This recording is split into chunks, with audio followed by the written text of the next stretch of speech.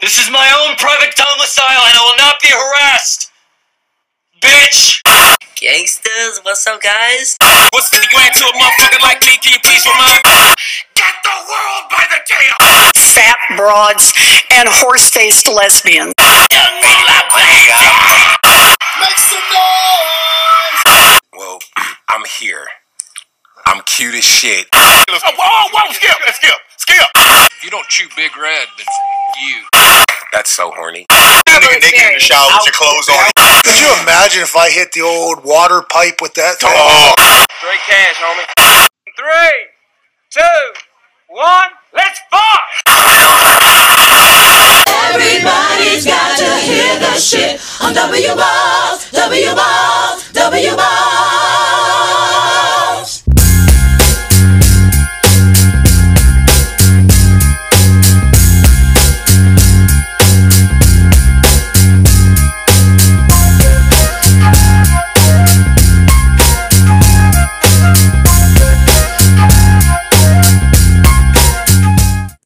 And good morning, everybody. Good morning, everybody. How are we doing? I know you can't answer my question back. I get that wrong all the time, but I am well. Can you dig it? I can. And welcome to another episode of the Do Not Listen to This podcast. I'm your host, Sam Lacrosse. Okay, so I am actually recording this on a Saturday, not a Friday like I usually do, because I was super slammed this week. I was just so dead tired. I had to really kind of gut this post out. Going through a lot of stuff with, the exciting project that I get to tell you guys about in a couple weeks, and with my normal work and this work. But this is an important topic, so I wanted to make sure that I really gave it my best and gave it my all and tried to salvage what was a really difficult week for me and trying to make something out of it that was constructive and positive, even though the topic today is not necessarily positive, especially, depending on your views on that. But anyway, I've been thinking about this post for a long time. I've wanted to write it for a long time.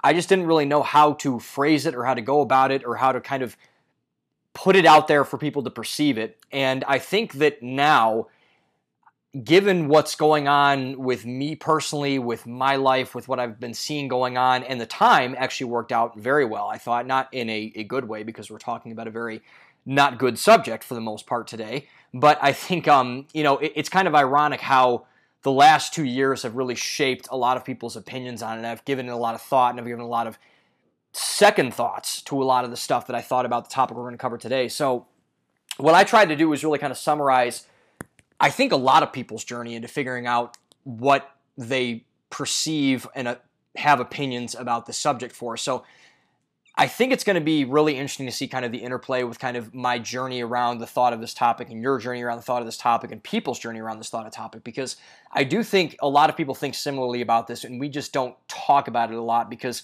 as you can probably tell by the post, it is dark and depressing and a bunch of shit. So anyway, I think we should just get right into it, and I think we should kind of just see where it takes us. So here we go. Anniversaries are usually fun things to celebrate. Tradition is a part of life, with traditions of relationships usually reigning paramount.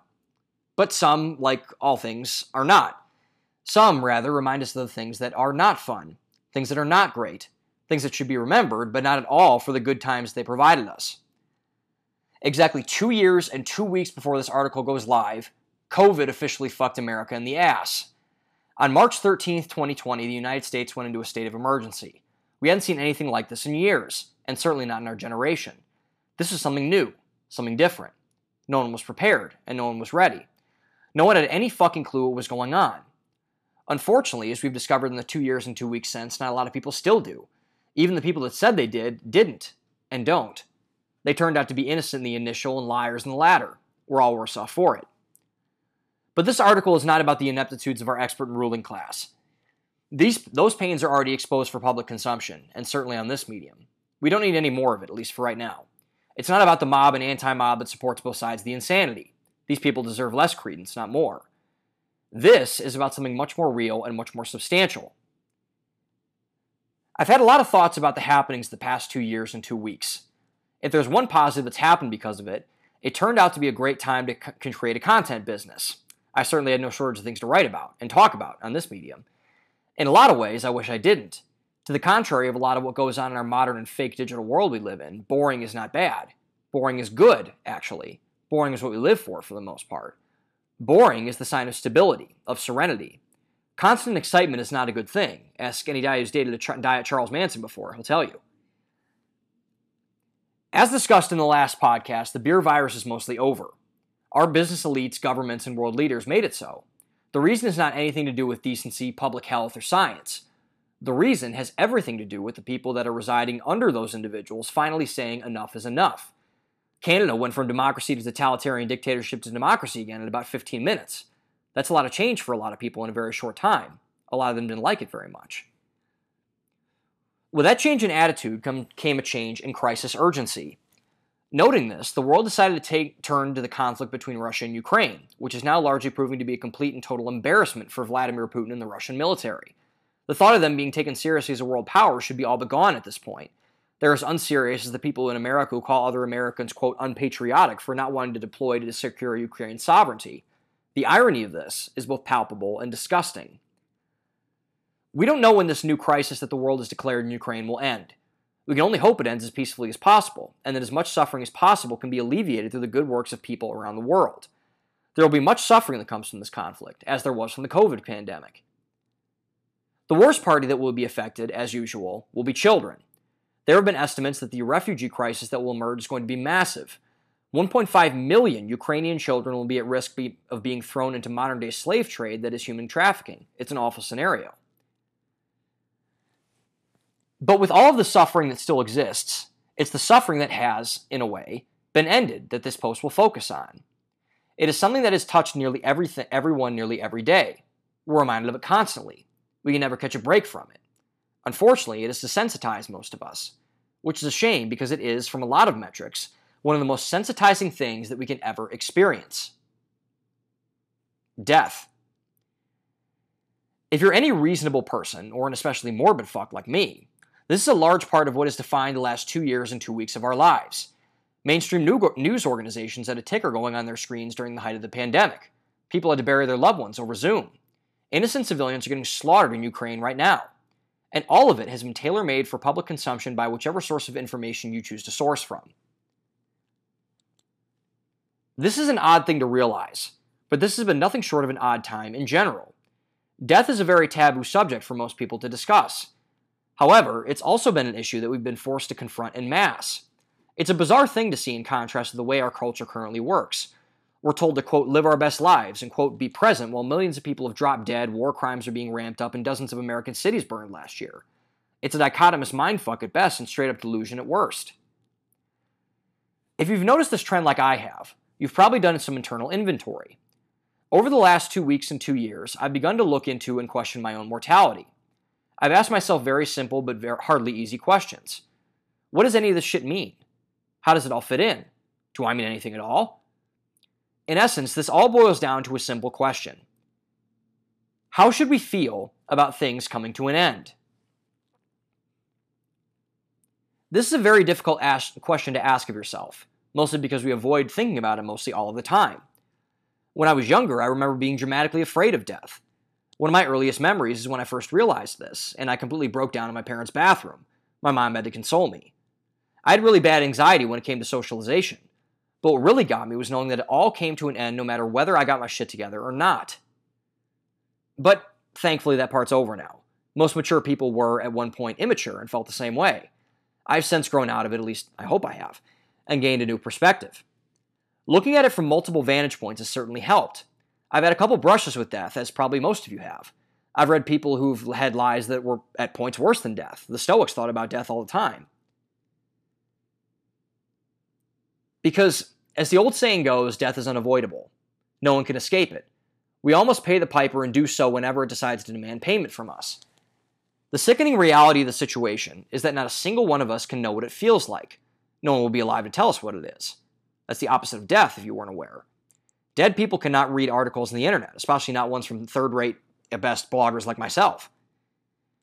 Human beings hate uncertainty in all forms and fashions. We'll get more into this later, but a massive driver of so many things that human beings have created over the centuries has been our fear of the unknown.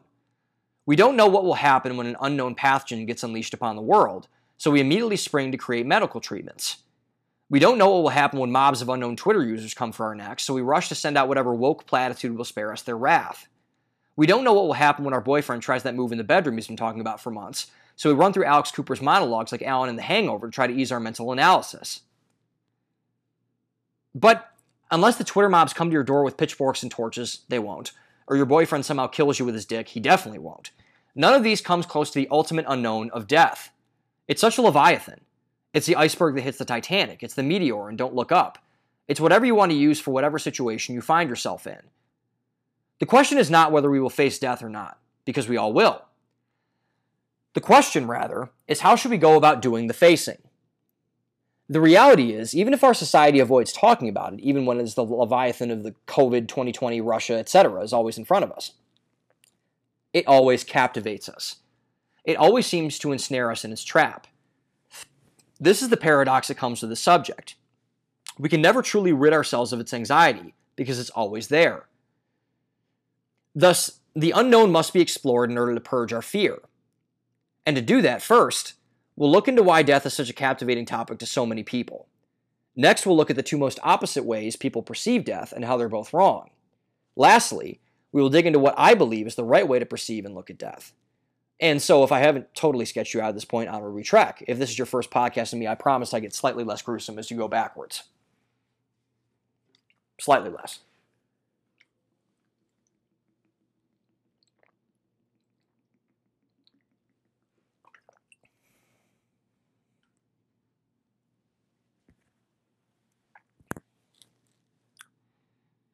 But before it gets slightly less gruesome, let's first start with why we like that death is gruesome. Yes, you heard me, we all like it. Or at least we like it enough to be interested in it. Like it or not, in this day and age that counts for something. It wouldn't have been shown on those mainstream news organizations if it wasn't. Excuse me.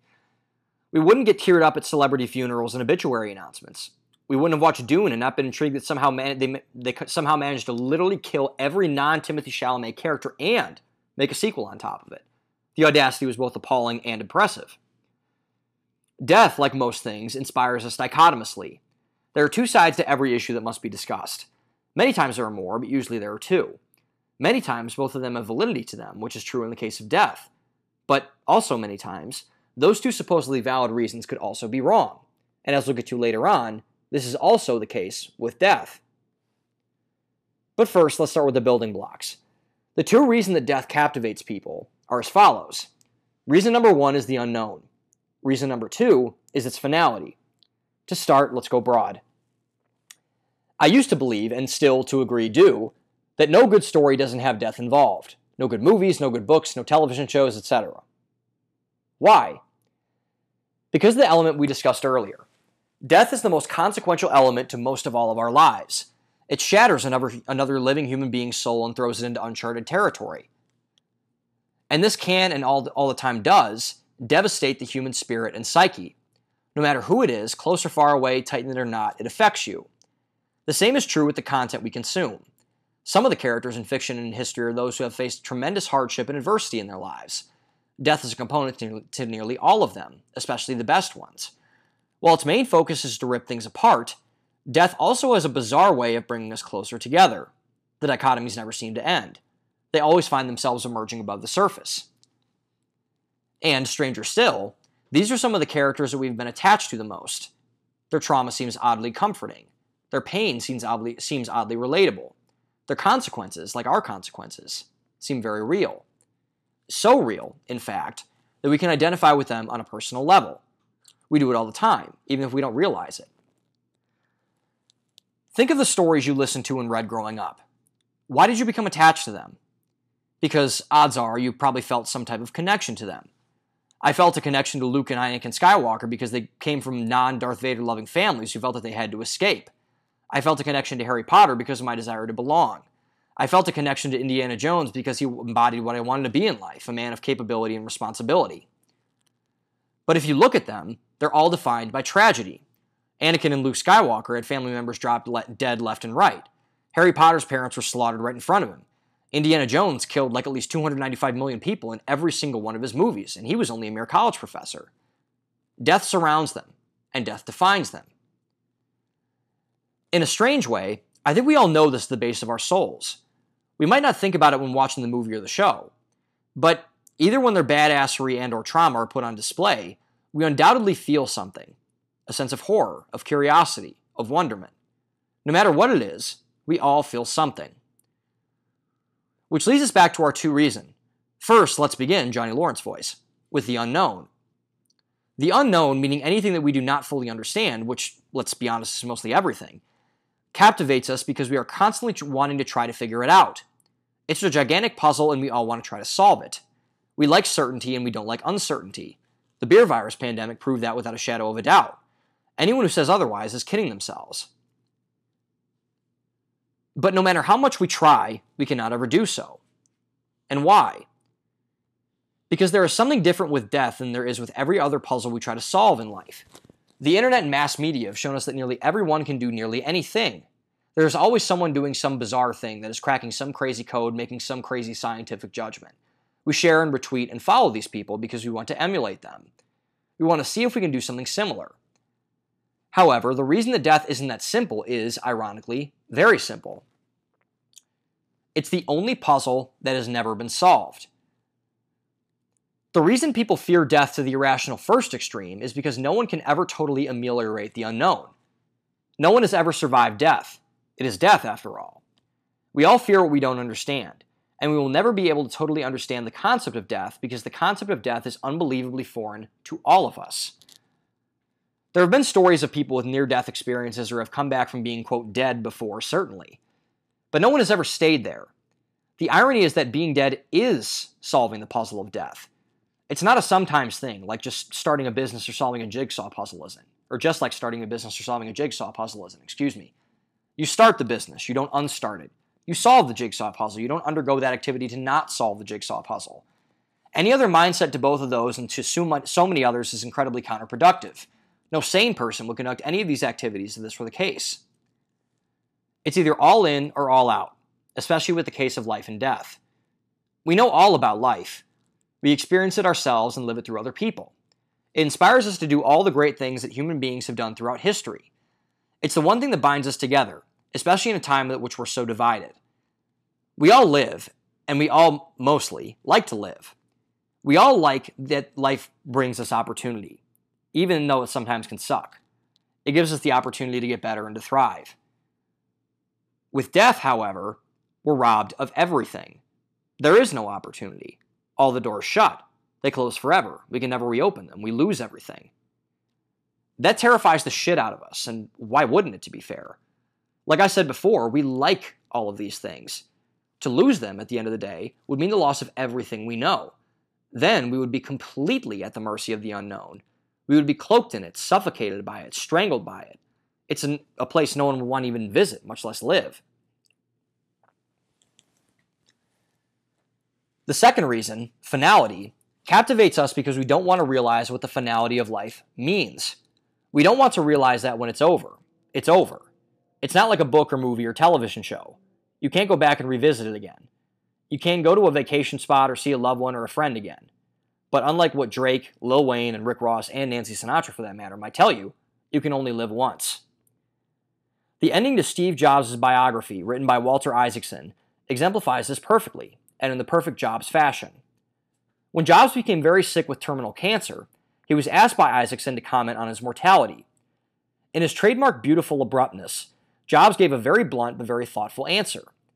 But his final conclusion hit home in a remarkably insightful way, mostly because he chose to make the home button instead. Quote, "Maybe that's why I didn't make on-off switches on Apple devices." End quote.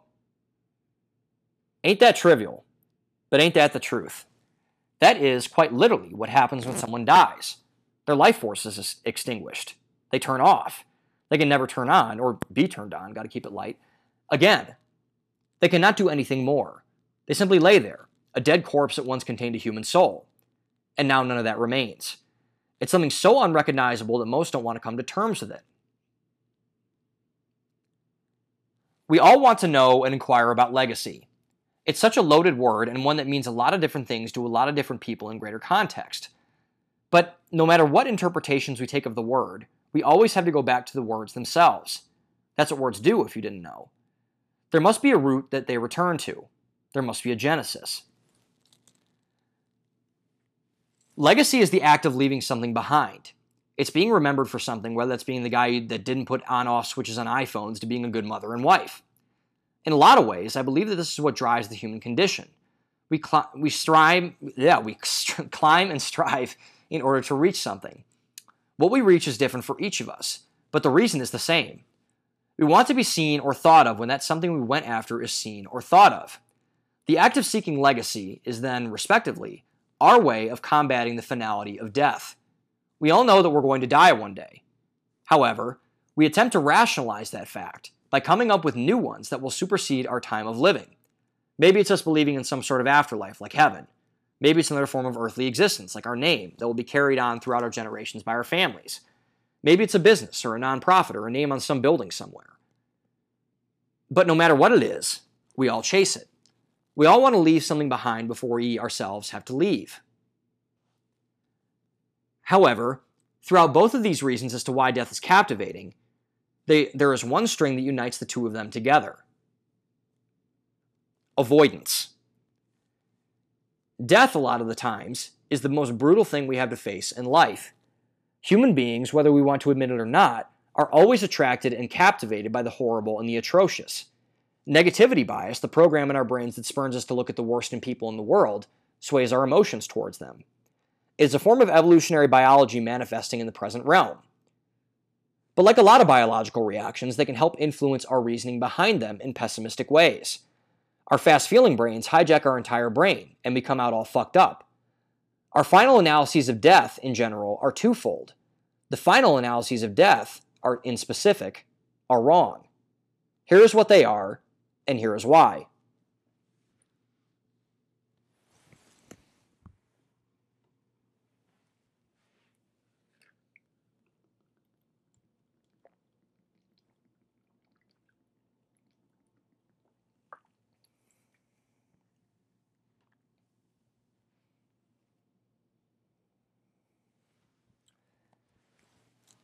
So, we all know that death captivates us in an appalling trance. We are attracted to it, whether we admit it or not. It draws us in. It seduces us. We all want to know the answer, but it doesn't want to tell us. So we search, mostly aimlessly and endlessly. Like F. Scott Fitzgerald once beautifully wrote, we beat on. Boats against the current, borne back ceaselessly into the past. That's The Great Gatsby, by the way. It's the greatest book ever. Please read it. This singular train of thought, however, takes a divergence down two paths.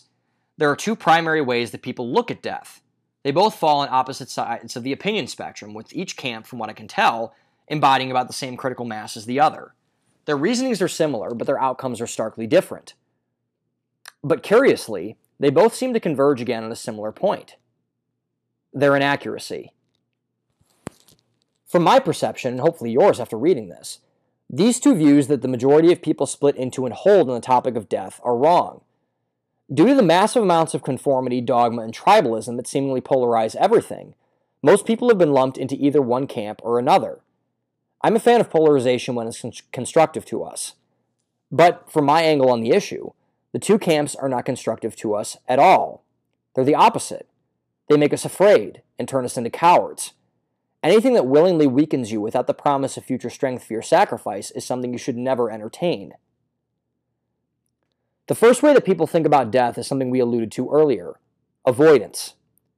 The first way that people look at death is, ironically, to not look at it at all. They became like me when I was a child, afraid, scared, and weak. They avoid it like the plague. It would hurt way more to think about it than to not think about it, so they just decide to take it out of their brains in general. This is, on its face, a very understandable conclusion to come to. People want to be optimistic and positive most of the time, and more on this in a second, so they would much rather take something dark and depressing out of their minds totally. Why waste their energy on something that will ultimately bring them down? Something that, all things being equal, will do nothing but ruin their day and make them miserable and sad.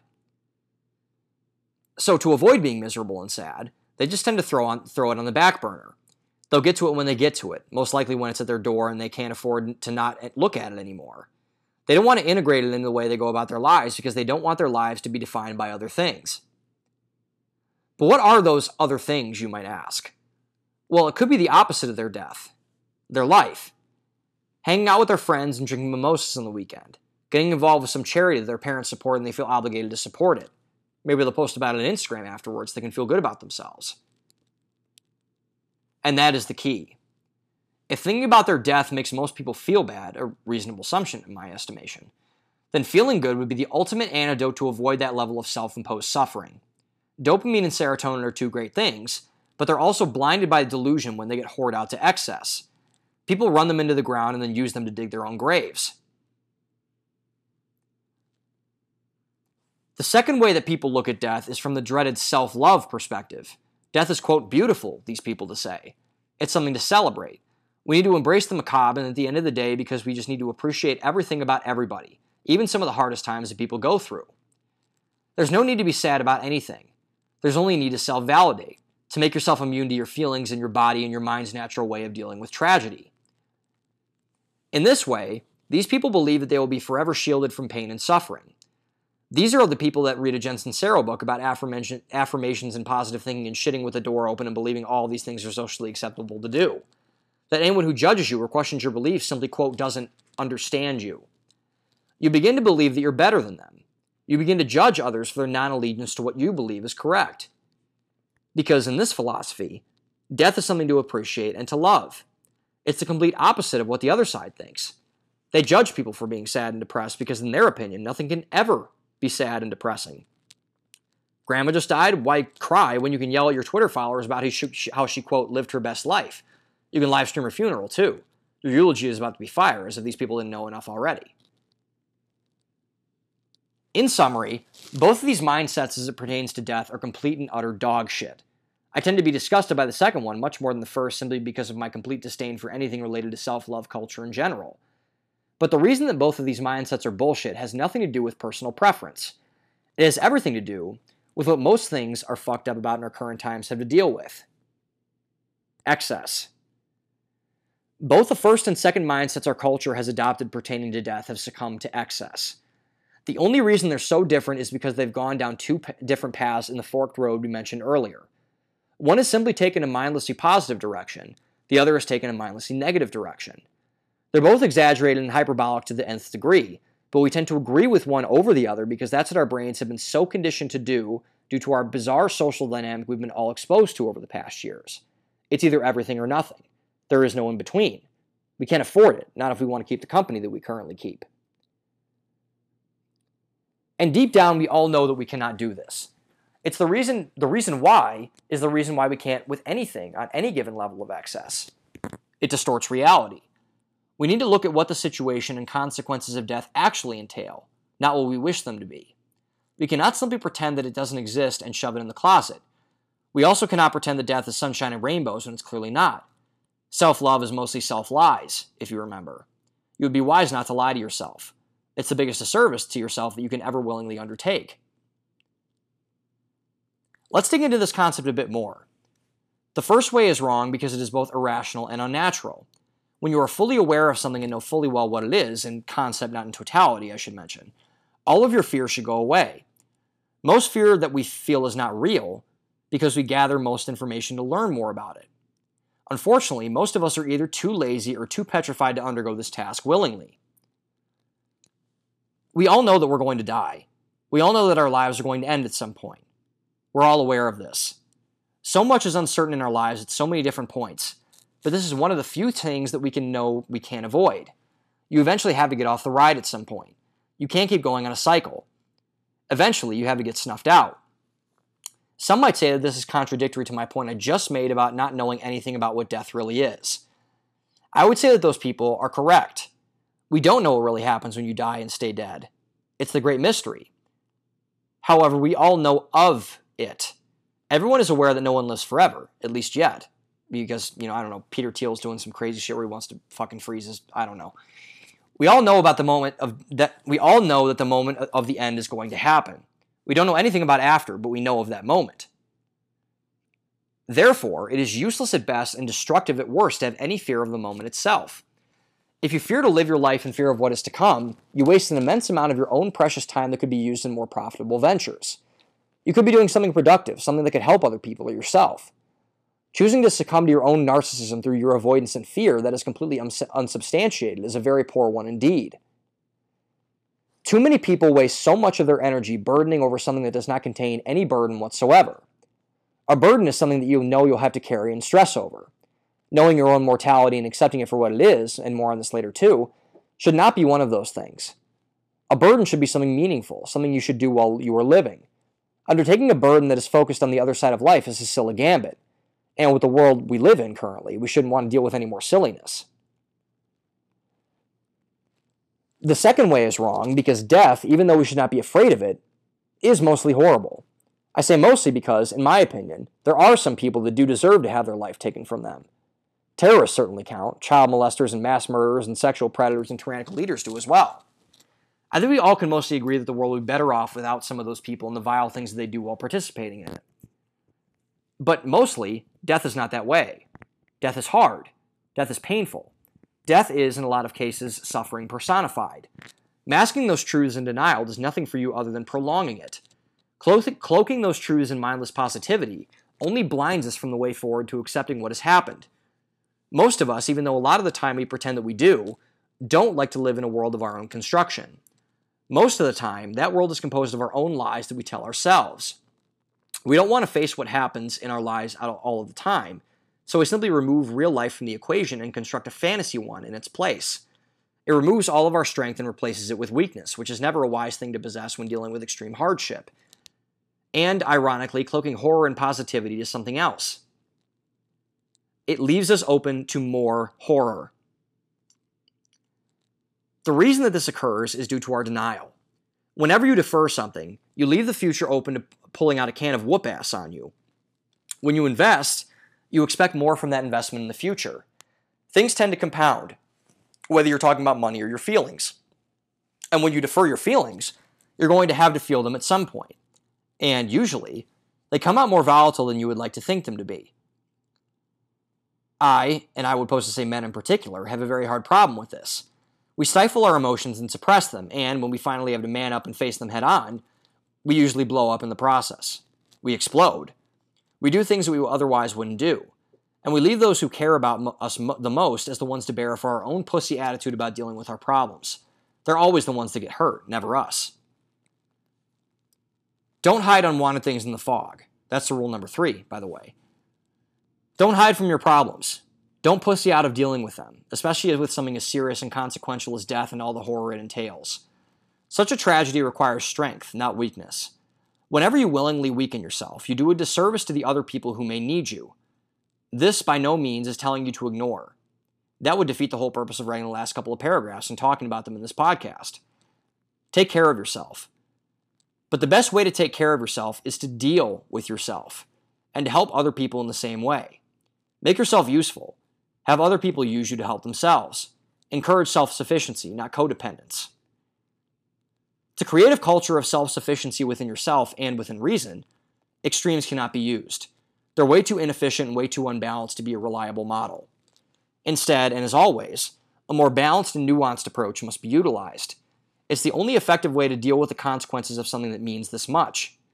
To illustrate, let's turn to a guy whose entire fictional biography was devoted to death, and massive spoiler alert to come, so I will remind you once again, but spoiler alert upcoming.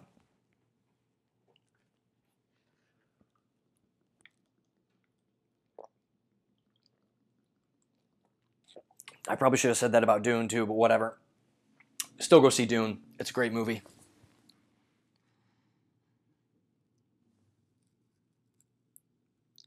Sons of Anarchy is the most realistically and viscerally violent television show ever made.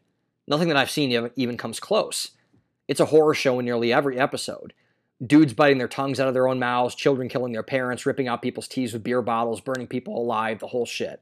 There are some parts I'll never be able to watch again, even though the show by itself is one of the best I've ever seen.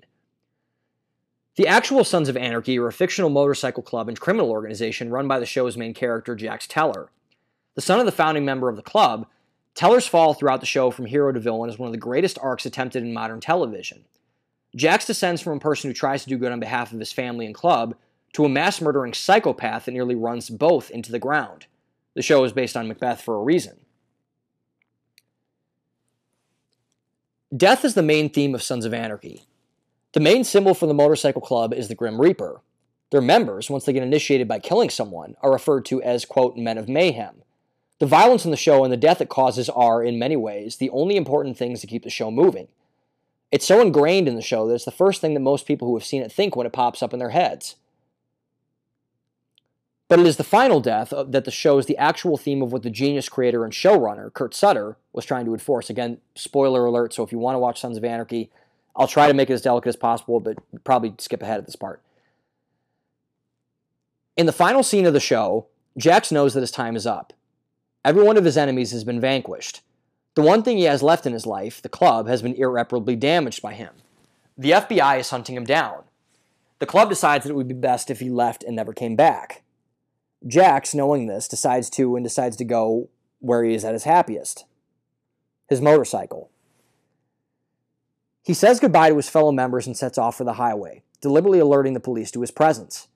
In a stunning scene with seemingly every cop in the Western Hemisphere trailing him, Jax rolls off through the California desert, completely at peace.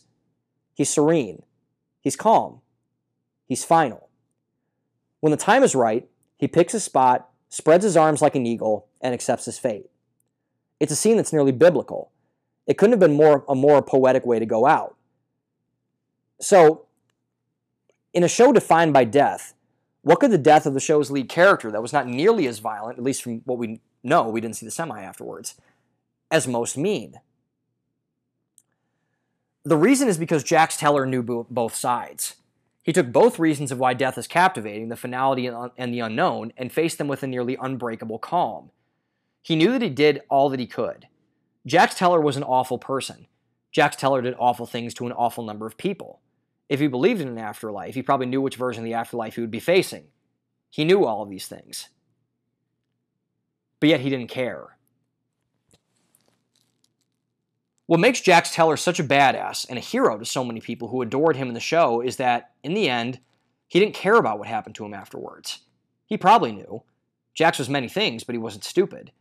He knew that the unparalleled level of carnage he left in his wake was going to lead to disastrous consequences for himself and the people he cared about. Like all of us about death, he knew it was coming. And that was exactly his power. The beautiful thing about things being finite, like your life, is that it gives them value. All value is derived from some sort of scarcity. Things that are plentiful are far less valuable than things that are not. Examples are innumerable, but they always contain the same truth. When something is hard to come by, it is automatically placed higher in all of our corresponding hierarchies of dominance. We all want something that is harder to attain, whether we come to terms with it willingly or not. Life, however, is the conduit that makes everything in our world possible. As we alluded to before, nothing in life can happen without you living it first. Thus we have another dichotomy. All value comes from things that are finite, but at the same time we don't want to face the finality of dying. We're forced to participate in this cruel self-fulfilling prophecy. We know we're fucked at the end. We know it's going to be over before we even know it. Yet we still have to play it. It's a sick joke. Or is it? I would think Jax Teller would argue not. Even though Jax Teller was an awful person, he did accomplish his goals in the end. He set the club free, although whether it would stay free is still up for the decision, shout out to the Mayans. He set his kids free. He died free. He knew where his train wreck of a life was going to go. He knew that he would hurt and injure and wound many people in the process. But he didn't care.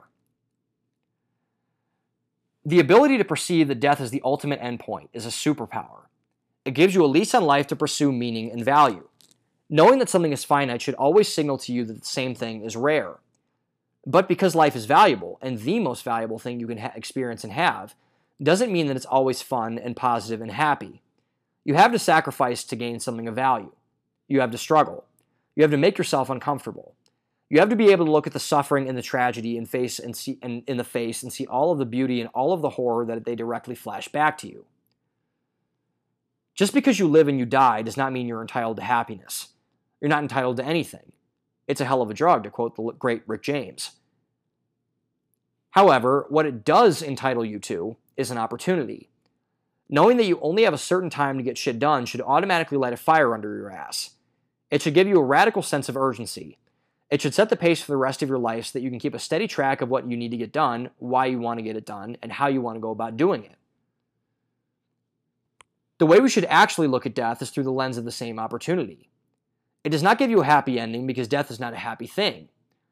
Instead, it grants you an opportunity to find a happy resolution to that unfortunate ending. It gives you an insight into finding a justification to know that, in the end, it's all going to be for nothing anyway. No matter what you do in life, it's all going to be over. It's going to turn off like a light switch. There's nothing, at least for now, that anyone can do about it.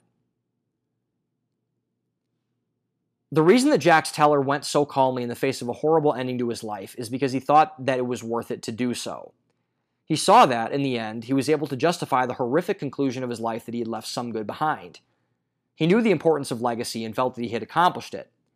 I think that all people who are calm while facing the ultimate tragedy feel something like this. They're not afraid to go because they know where they've been. It's not about caring where you're going to go. It's about knowing what you left behind and how you went about doing it is more important. The key to death and looking at death is this. You need to see that it was all for nothing. In the wise words of Kendrick Lamar, what happens on earth stays on earth.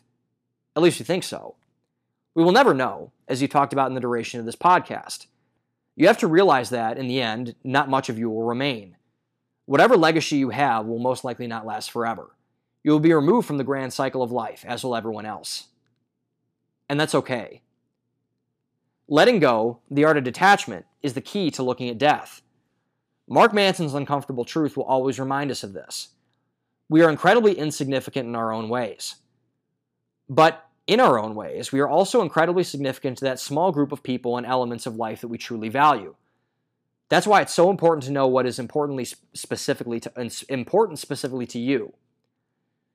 The ability to let go of what you've done and be okay with what is going to come is the key to looking both at death and living a successful life. Things happen. People die. You will die. Everyone you love will eventually do the same thing. Cherish them. Cherish yourself. Value them and yourself. If you don't, you will end up leaving a very insignificant legacy behind. You will live a very unfulfilling life. You will fear the end of it, because you know that you could have been so much more than what you are. And that, I assume, is why Steve Jobs didn't put on-off switches on Apple devices.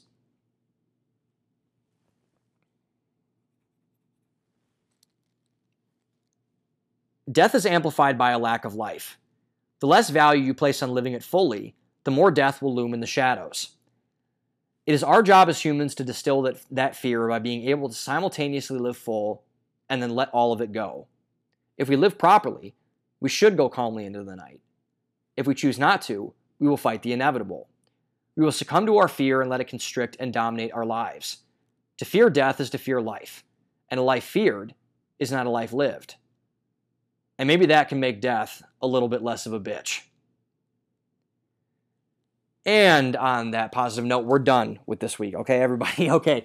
Well, that was a very sobering and harrowing look at what I think is kind of an interesting topic. But anyway, I hope you guys like that this week.